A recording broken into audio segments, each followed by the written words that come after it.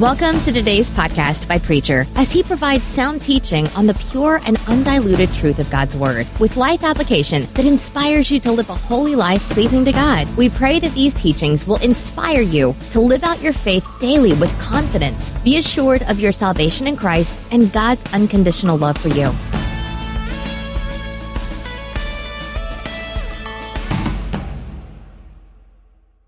Our scripture reading this morning will be taken from the book of Luke, the 18th chapter, and beginning with the 9th verse. The Lord Jesus Christ is speaking. He also told this parable to some who trusted in themselves, and they were righteous and despised others. Two men went up into the temple to pray, one a Pharisee and the other a tax collector. The Pharisee stood and prayed thus with himself, God, I thank thee that I am not like other men, extortioners, unjust, adulterers, or even like this tax collector. I fast twice a week. I give tithe of all that I get. But the tax collector, standing far off, would not even lift up his eyes to heaven, but beat his breast, saying, God, be merciful to me, a sinner. I tell you, this man went down to his house justified rather than the other. For everyone who exalts himself will be humbled, but he who humbles himself will be exalted. Lord, help us to understand what you're trying to tell us about life today.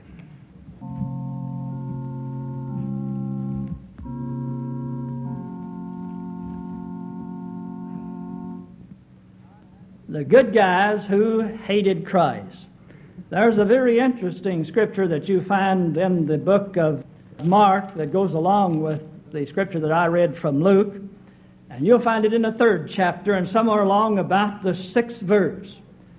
And reading from the modern word, you will find it so translated. So the Pharisees left the synagogue and met with some members of Herod's party, and they made plans to kill Jesus. And they made plans to kill Jesus. Someone was telling me about a group of our famous people of Hollywood were having a house party, and they were playing this parlor game, who would you like to be like? And so it went around the room, and someone in the group said, well, I would like to be like Beethoven. Another one went on to say, well, I'd like to be like the great financier Rockefeller. And so it went, and came around to Dick Van Dyke, and he hesitated to say, and he said to something to the effect that he didn't want to sound foolish or dumb, but he would like to be like the Lord Jesus Christ. Now, I suppose that story is so because it's in print. And that man always did have a high opinion of him, but it goes up even more. Folks, that's why we're here this morning. That's why you're here, and that's why I'm here. It's because this is what we have set our heart and our mind and our soul on, that we want to be like the Lord Jesus Christ as best we possibly can, and be that person that God has called us to be.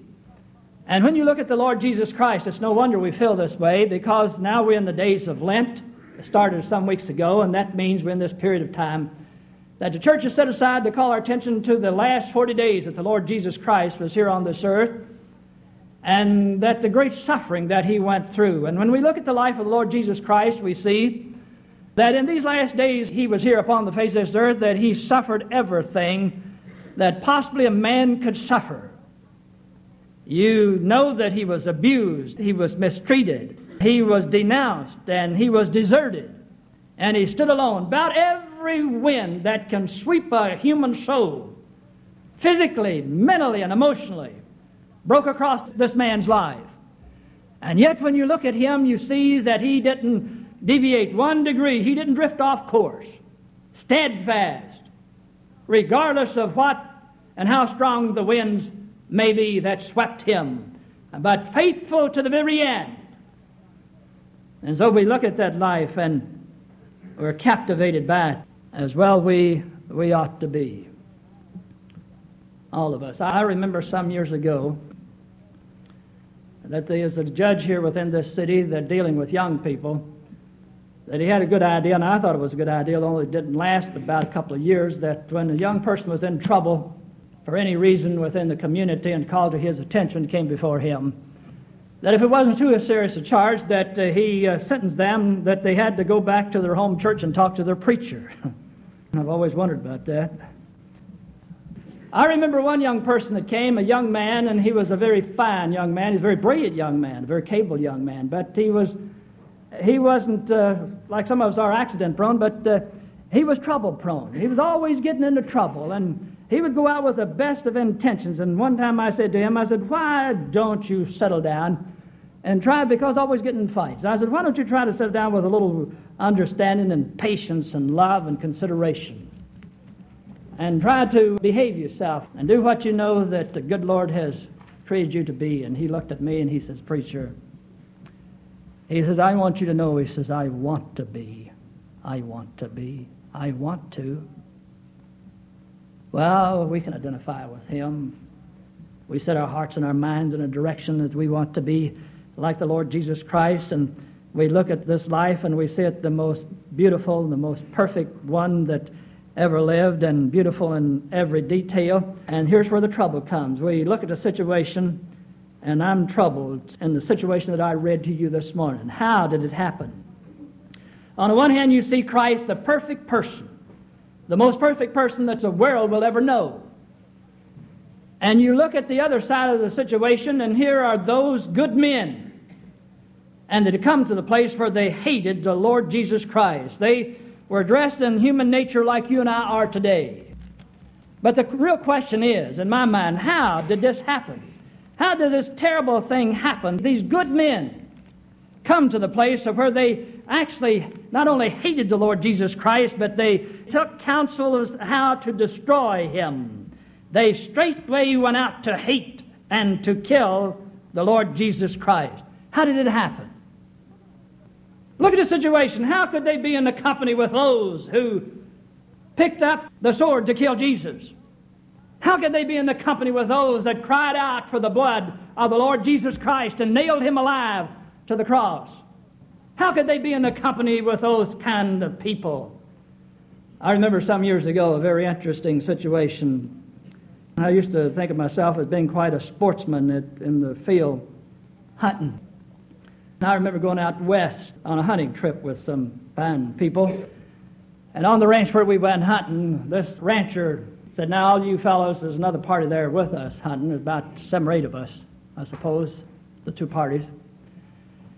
And he said, now I want you to go down and zero your rifle in and make sure you have knocked it out of sight coming.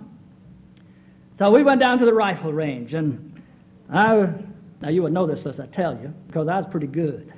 Oh, I was real good. And we were down there, and we were just firing away, and I had my gun, and boy, I was just right on. I was good that day. I was just right on target. Well, most everyone was. The one guy there was not. And he was just having an awful time with his gun, and he was missing the whole sign. Just out there about 100 yards, he was missing the whole cotton-picking sign. He just wasn't touching ground anywhere, with it. And as he went on, his frustration got heavier, and he hadn't been to Sunday school for a while either. You could tell that right off. And so the other men all left the scene, and he was still there. And I went over to him, and I noticed that he had the same make and caliber gun that I had. Beautiful piece of workmanship. And so I told him, I said, here, you take my gun and try it with this. And so while he was firing with my gun, I looked at his, and immediately I saw what was wrong. Somehow or another, the one who had clamped the scope down had not set the screws properly. And so it was just enough off to cause him a problem. So we got a screwdriver and fixed the situation, and he qualified then to go hunting. He did a very good job. And someone told him that I was a preacher. And he went back to the other group. He says, you mean tell me that's a preacher? The guy said, yeah, he's a preacher. He says, what in the world is he doing out here with men? As I look at this situation, as I see with the Lord Jesus Christ, there's no way, dear ones, that I can make sense out of it, to make it make sense in a way that it would be logical. Here were good men. There's no question about it. Let me run it by you real quickly now. The Pharisees, we don't have to take too much time to talk about the Pharisees because we know right off that they were in the lineage of Moses. They were on the earth a long time. They were a great group of people. In fact, in a time when there was no prophets, you know, there was a time when Amos and Elijah and Elisha disappeared from the scene, and there was sin everywhere in the world. And there was no great prophets. The Pharisees stepped in the gap here, and they're the ones that kept God's people on track. There's no question about it. You don't have to read too much to know that this is so. They were a great group of people. They kept the Jewish race pure from a pagan world in which they lived in a most difficult time. They were teachers by trade. They had this noble and honorable profession, and they did a great job. They were preachers by practice. They were Puritans by action. They were chosen of God. They gave a tithe of everything that they got. Some of us don't quite play fair with God, but they did. And it says in our scripture that they fasted twice a week. Every Tuesday and Thursday, they did without something to eat. They were honoring what they believed to be the best things of the spiritual world. And you can say what you will about the Pharisees, and I can say plenty about them, of course, because Scripture tells us plenty. But one thing they did not do, and that was to cheat God. They had a law, and brother, they lived by it. Now there's another group of people. They were good men. Good people. The Sadducees, they call them the Herodians. The Herodians were part of the Sadducee group. Now the Herodians, or the Sadducees, they had this difference. They were great religious people too, and they were good people. They had nationalism. Oh, they waved the flag. They were just part of this situation, and their country above everything, and their people above everything. And the Sadducees came into existence about the time of David, and they were patriots, and they were kind and loving to one another. Oh, but if you didn't belong to their group, you had it. They were mean and sullen and curt. In fact, they thought that you were less a person. In fact, they didn't want to have any dealings with you at all. And it made them mad if they had to have any dealings with you, business dealings with you. They sort of did it, but it was sort of a situation that wasn't too good. Now, they had this interesting twist, though, religiously. They were the kind of people that could tell you what they didn't believe. Have you ever run into a Sadducee lately? Now, they're not too hot on telling you what they believe. Oh, but they can tell you what they don't believe. And whatever the Pharisees believed, the Sadducees did not believe. They were poles apart, one extreme to the other extreme. The Pharisee says that we believe in the soul. They said there's no such thing as a soul. The Pharisee said we believe in the resurrection of the body. The Sadducees said there's no resurrection of the body. The Pharisee said there's an afterlife, and the Sadducees there's no afterlife. This is it, now, here. And when you're dead, you're dead. Good people, poles apart. Do you see what the Scripture's saying? It's these two people that hated one another. They disliked one another. And the Pharisees left the temple, and they went straight over to see the Sadducees and made a deal with them. And the deal was to kill Jesus. How could this possibly happen? How could this happen? A conflict with Jesus. Good men. But the Scripture is quite clear how it happened. And let me bring it to you in this fashion. Christ was one who spoke with authority. Christ was one who spoke with authority. One of the writers tells us that Jesus knew where he was from and where he was going. There wasn't any guessing about it at all. There wasn't any hoping. There wasn't any him saying, I think this is right. There was no ring of uncertainty in the voice of the Lord Jesus Christ. He spoke with authority. He spoke with certainty. He spoke with knowledge. No guessing, no hoping, no thinking. This is it. This is the way that it is. And because he loved everyone, the Pharisees had those that they loved and no one else. The Sadducees had people that they loved and no one else. And most of the other people were, just lesser breed. You just had to associate with them. Well, all right, but if you don't have to, don't do it. And here comes along Jesus. And he loved everybody. He loved the people down in the marketplace who were bought and sold. He loved the woman at the well that made a mess out of her life. He loved her. He cared for her. He spoke to her about helping her to be the person that God created her to be. He loved everyone. All of them had a part and place with him. Those of you who have seen that picture, Oh God, that's the funniest thing I've ever seen. And if you haven't seen it, you ought to. It's quite good. But I found myself laughing at the wrong time. Sometimes everybody else laughed in a place where I was not laughing. I was laughing where they were not. Well, anyway, you remember that room, that scene in the room where he's talking about God loves everybody and how he loved everybody in the motel room there. And you remember he said, yes, and I even love that person that sold you that steak for $8. You know, a little bitty old steak. Well, God loves everybody. Jesus came saying that God loves everybody, and I am an extension of God. And he says, I love everybody. And he said it with force. And Jesus was indifferent to some aspects of their religious practices. Oh, he drove them mad because he did not eat in a certain way, and he did not wash in a certain way, and he was always associating with the wrong people. And Jesus was very popular with the lesser breeds, those that they hated. And you look at the situation, you put it all together, you know what you're going to come up with? You're going to come up with hate every time. You're going to come up with hate every time, and that's exactly what happened to them. And it's one thing to hate somebody, and it's another thing to seek to destroy them. And this is exactly what these good men chose to do. And this is a simple way that came about. When Jesus was a man of authority and he knew where he was from and where he was going, they accused him of being a bigot, a tyrant, a dictator, and every other thing that they could think of, because he wasn't guessing around like they were. He knew what he was doing. He knew that he knew what he was doing. This story was told to me some time ago. I haven't forgot. I get the picture of it. It's a man in an old folks' home. And all these men had to do was just sit around, I suppose, watch the soap operas. Well, anyway, he said, does anybody here know how to fix a shoe? So his shoe was come off. He said, not a soul spoke up, not a one. He says, well, I do.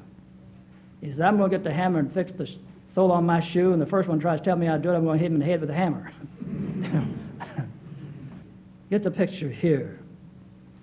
He knew what he was doing, but he was a bigot. He was a dictator. He was a man of love. And they said, he's not the man for our group. He's not the Messiah. He's not the one that is to come. He would be more particular in how he associates with people. Jesus did not hold to their sacred laws. And they said, he is not of God. He is a blasphemer. That's who he is, and that's what he is. And he was popular with those who are of the lesser breeds. And they said he comes seeking his own glory. He comes seeking his own glory. He has no real interest in God or in the kingdom, that he is only trying to get a following to overthrow all the rest of us. Whatever he did displeased them, one of the other groups. He could not satisfy them. And they concluded that here is a dangerous man, the most loving, the most kind, the most considerate and understanding man that ever came upon the face of this earth. They looked at him and said, here is a dangerous man. Let's kill him. Let's kill him. Now, what does it speak of? It says that good men, if not careful, will join with crooks and do things that they ought not do if you don't guard carefully what you are doing. We have a possibility of keeping company with strange people who will do what we think is satisfying to our own prejudices. And we will join force with evil. And when that's done, I suppose the same thing happens again, that the Lord Jesus Christ is nailed alive to a cross. Evil takes the day when good men do nothing. Evil takes the day when good people do nothing. I had a meal not too long ago with a man, and we were talking about days gone by. And he asked me the simple question. He said, why did you decide to ask to leave our church when we had possibilities? And I said, there's two sides in most situations with all of us. There's one side over here that says do it, the other side over here says don't do it, and somewhere in between the most of us go to and fro. I said, the simple reason why that I thought that you did not need me anymore was because the good people that make up this great block couldn't make up their mind what they wanted to do and gave no voice at all. When good men and women fail to voice what they know within the citadel of their heart and their soul to be right, evil takes the day. It's always that way. It's not the ones way out here or the ones way over there. You can reach a dizzy height by keeping the law. And by keeping the law, you can know that you're good. And you can do precisely and exactly what the Pharisees and the Sadducees did. You can come to the place where you mistake that for religion. And then you come to the place to do precisely what they did. You begin to play God. And you come to the place where my old aunt is. And she feels, and she'll tell you so, that if she doesn't like someone, she takes that as a sign that God doesn't like them. You have reached it. There you are. Thank God I am not as other men. Well, when you come to that place, you're in trouble, dear friends. Not because I say so, because the Scripture has proved it to be an absolute. You see, you deal with a person's prejudices.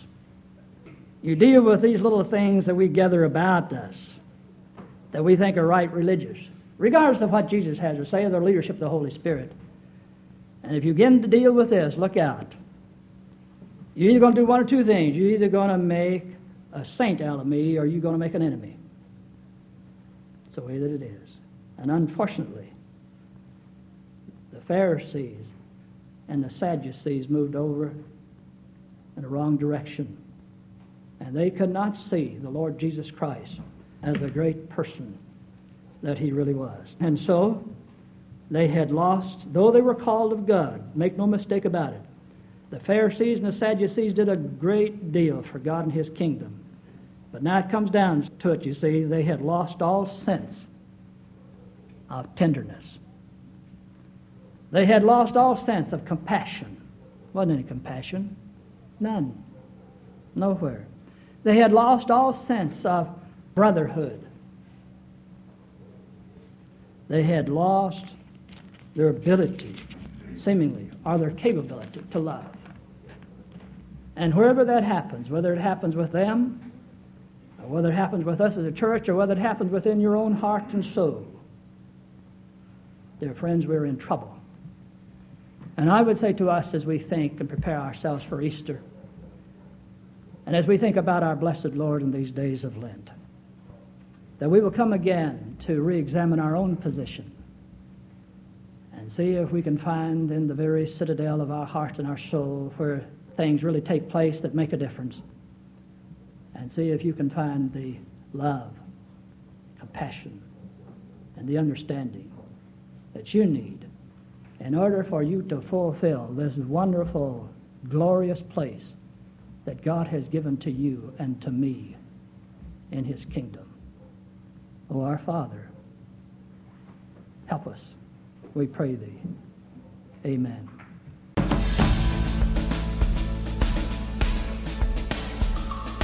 Thanks for listening. Hope you were blessed. We pray the Holy Spirit will make you a doer of his words, finishing the work he started and making you more like Christ for the transformation of this world and preparation for heaven.